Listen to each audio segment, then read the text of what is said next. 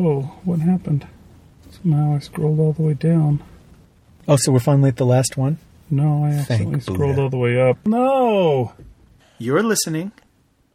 Say it. No, say you're listening. I'm listening. No, say you're listening. You're listening. To the worst marathon ever. To the worst marathon ever.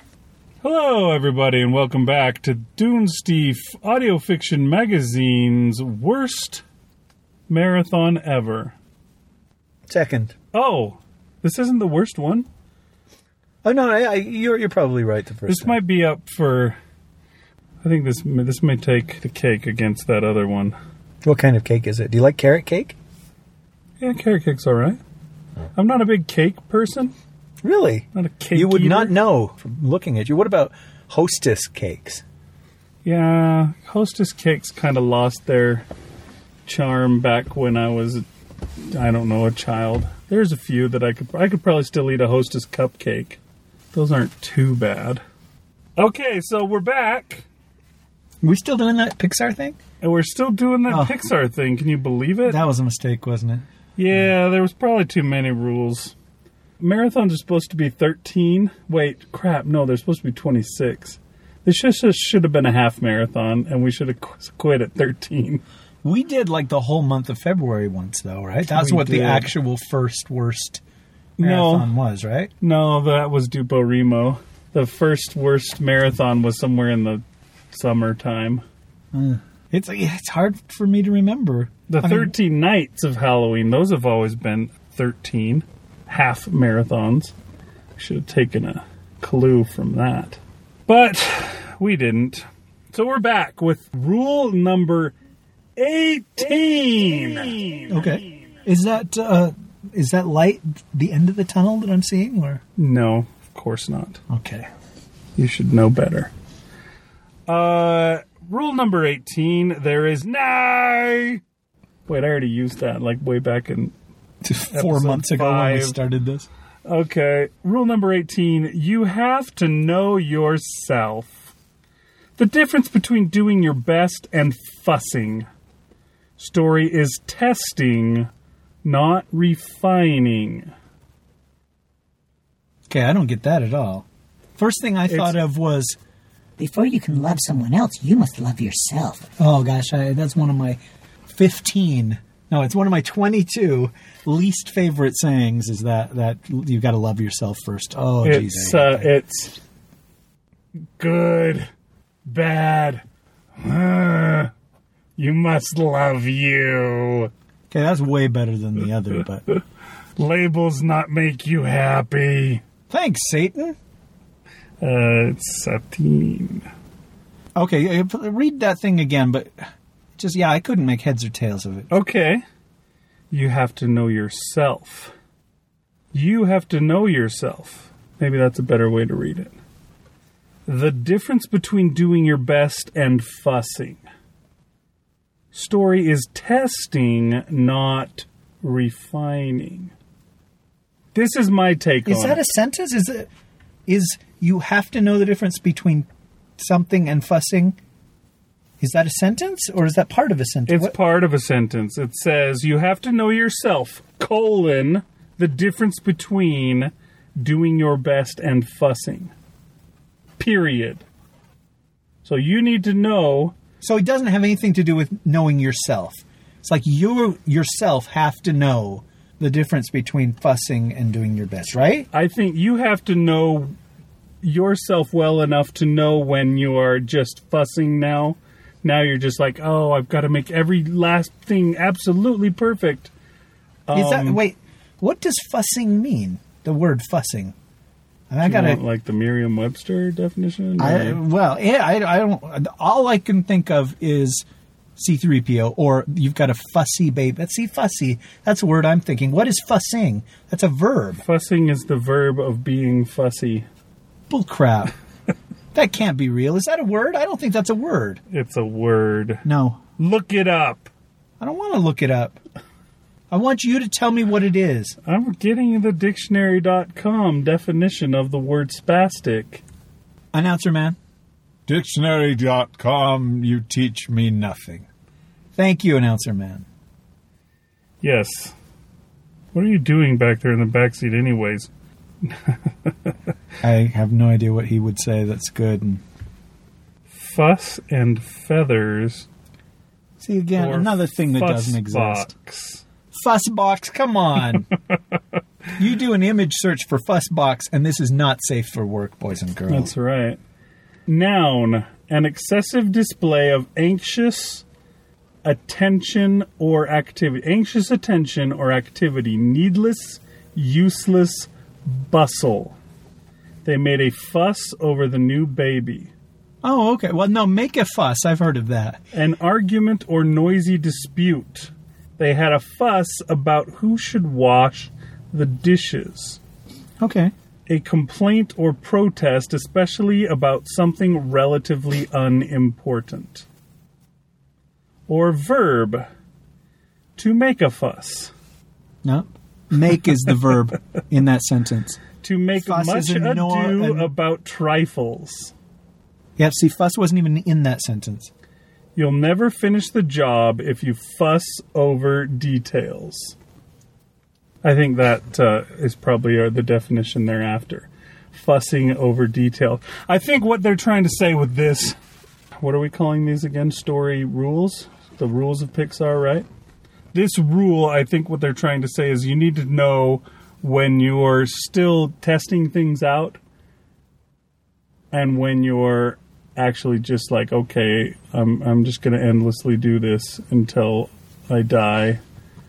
You know, it's like you always say, you're like, oh yes, I would publish this story. I just want to do one more rewrite. Let me just read it through and make sure that it's perfectly polished. And then you'll read it through and then you're like, okay, I'm just going to put this one away for a little while. And then I'll do one more rewrite after it's mellowed and, you know, settled. And then I'll be ready to publish it. And that's not going to ever happen because every time it's going to be the same thing. I found so many problems that I'm sure I didn't get them all, so I'll just do one more rewrite. And in the rewrite, I created several new problems that I'm going to have to fix in the next rewrite. You're describing me perfectly, but I think that is what she's trying to say, is you need to know when you're just doing that versus when you're still really, truly working on it and saying, okay, you know, this something doesn't work here and it still needs to be fixed. Let me try something else. Let me try this. Let me try that. Instead of just, okay, the story's probably perfect as is, but I probably need to fuss over it a little bit more and see if I can find something that I can fix. okay, but there was a thing about your best work in that sentence. And to me, that's hard. Because, okay, you have to know yourself whether it's your best work, right? Or whether you're fussing. And your best work... It says you have to know the difference between doing your best and fussing. Okay. I mean, you and I both know the difference between half-assing something and doing your best. But... What's the difference between doing your best and fussing? yeah. Because...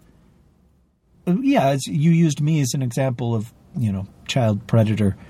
And... yes, I can always find something that could be better. I can always find something to expand upon. It's like, oh, I don't like this sentence. But if I change the sentence, then I'm going to have to change the sentence after it. Let me change this whole part and all that. But you're saying that only I can tell if I'm doing my best or if I'm fussing? Or the trick of this point, this rule of Pixar, is to know the difference? Yeah, I think that's the thing. Not that only you can know. I bet that other people can tell before you yourself can tell, probably. Other people can read through and be like, wow, this is good, and it's good as is, and you go with it. Whereas you'll be like, oh, yeah, I think it still needs one polish. One more. I just got some nice polish at the shoe store and a new brush, so I'm going to polish it some. Okay, well, but so I think that's what they're saying is the trick is you have to know yourself. But immediately I think of Baz Luhrmann saying, if you learn how to do this, please let me know. Because, I mean, we had whole episodes of how do you know whether your story is good enough. That was the Karen Carpenter version. Yeah? Didn't that sound a little bit like... Okay, in my A little mind. bit, yeah. And you know, that's a question that it's really difficult for me to answer. Just the last week, I got together with a bunch of my high school buddies, and this guy who's always a big fan of my writing brought up this story that I wrote in 1991. Uh-huh. And he's like, oh, that's still the best thing you ever wrote. Oh, that's good. And I cringe every time he brings it up, because here's a funny thing is every time he brings it up, it's 2 or 3 years from the last time he brought it up. And so I feel like I've gotten better. Yeah, but how much has that guy read of what you've written? That's a good point. He says that's still the best thing you've ever written, but it's probably the last thing he ever read that you wrote. I mean, you can't take that guy's opinion for it. Oh, no, I'm just saying, you know, he thinks that that's my best work, or that story really spoke to him. But I cringe, I shudder when I think of that story. You know, that was something I wrote as a kid that would just, if I looked at it now, I would probably have to burn it. But despite the fact that it's just a digital file on a computer, you'd burn the computer. Only way to be sure. Yeah. Where are the files? So the other day we were actually talking, I mean, just another example of that. And I think as far as that goes, you know when you're doing your best or when you're trying your hardest, I guess. But, yeah, I mean, how do you know if it's good or not? Like you said that you've read recently 2 books by Brandon Sanderson. Yes. One was The Way of Kings, which you said is just great, really good, well done, really detailed. It's alive. And it's heavy enough that you could set it on the roof of your car and drive at 70 miles an hour and then park at the end of the journey and it would still be there. Well, see, it made an imprint in the metal of the car. And then what was the other one? Steelheart? Yeah. Which you didn't think was good at all. No, and it blew my mind that it's the same writer. Yeah, you were wondering how could it be the same guy. And I think that's probably something that I guess everybody, I think, goes through. You know, I know that I've written some stories that I think are good, that I would say are my best. But I don't know that people who hear them, or I guess they never read them, if they ever have seen anything of mine, they've heard it. I don't know if they would agree. Somebody hears that and goes, oh yeah, this is his best. Or if they'd hear that and goes, I didn't like that one. That was kind of crap. I mean, I think when it comes down to it, a lot of that is just every different person it has different tastes. And they're going to like, you know, something. And others are going to hate it. You know, I love Ender's Game by Orson Scott Card. Probably my favorite book ever. Mm-hmm. But when I shared that with my wife, she's like, nah, it's okay. And it wasn't the worst thing I've ever read. But I'm not going to read it again or something. Whereas I've read it again every few years. I read it again. So, you know, everybody has different tastes. She reads all the time, but she doesn't want to read that because it's not her cup of tea. So when it comes to that, I don't think there's any way to know. But you can know when you're doing your best and say, okay, you know, I tried my hardest with this one. Take it or leave it. Okay. Like it or lump it. I hear you. I mean, it's much easier for me as a narrator to say I did my best on that. You know, I gave it my best work. I really, really worked hard on that. I didn't phone it in or whatever. But with writing, you know, sometimes the inspiration just isn't there.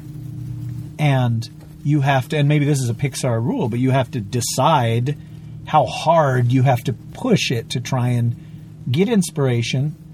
You know what I mean? It's like, yeah, perspiration does not necessarily equal inspiration. But maybe at some point enough perspiration will overcompensate for the fact that there wasn't any inspiration there.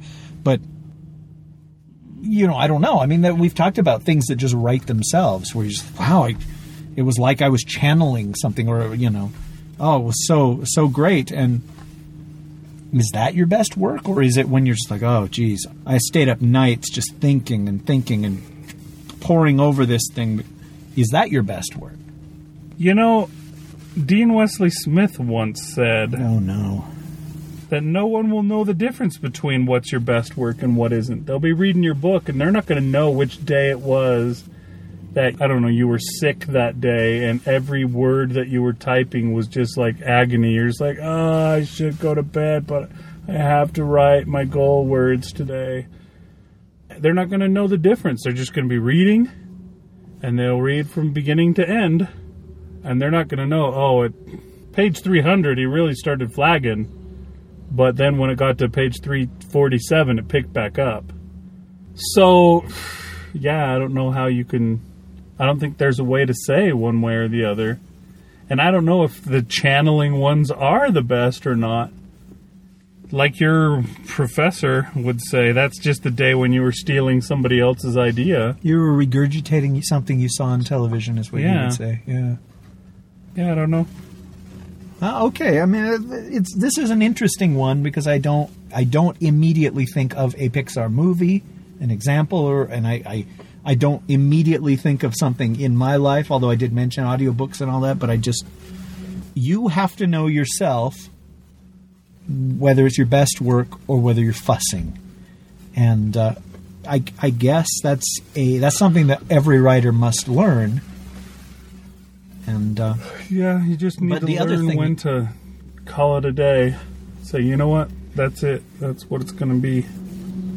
The thing you mentioned, though, with Dean Wesley Smith, oh boy, I wish I had that kind of discipline where it's like, oh, I'm so sick. I can't even hold my head up, but I've got to get those words in. I just 35 more words. Holy crap. Okay, we got to get out of here. That guy just about ran us over. It's a good thing my car is smaller. He would have crushed us. You want to head over? I can't.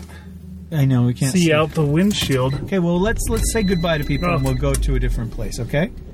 Okay. So tomorrow Tomorrow we'll be in a different parking lot where hopefully the street sweeper doesn't kill us. Yeah, I'm so close to shrieking the F word right now. Because it's funny, when we parked here right before we started recording, I said, do you really want to record here? And you said, yeah, well, this is going to be fine. Unless that street sweeper comes by. And there he is. I thought he came later. I guess he starts about now. All right, so we've probably done our piece on this thing anyways. Well, we could fuss. Yeah, we could keep fussing about it, but I think we've done our best. So we're going to say that's it. And we'll move to the other parking lot and continue. Okay. Or not continue. Start a new one. Yes. So we'll see you then. Be well. Bye, everybody.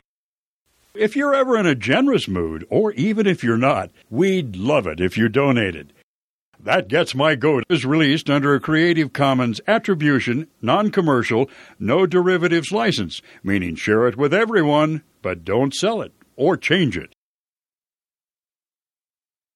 Those aren't too bad. But, yeah, I don't know that I could eat a Twinkie anymore. When I was a child, I thought as a child. How does that go? I hate that. Anyways. I could eat a Hostess cupcake out of Mila's Kunis. Oh, my. Okay, so... Ooh, bye. There was a picture of George Strait somebody had posted on Facebook, and then a picture of George Takei, and it said George Not Straight.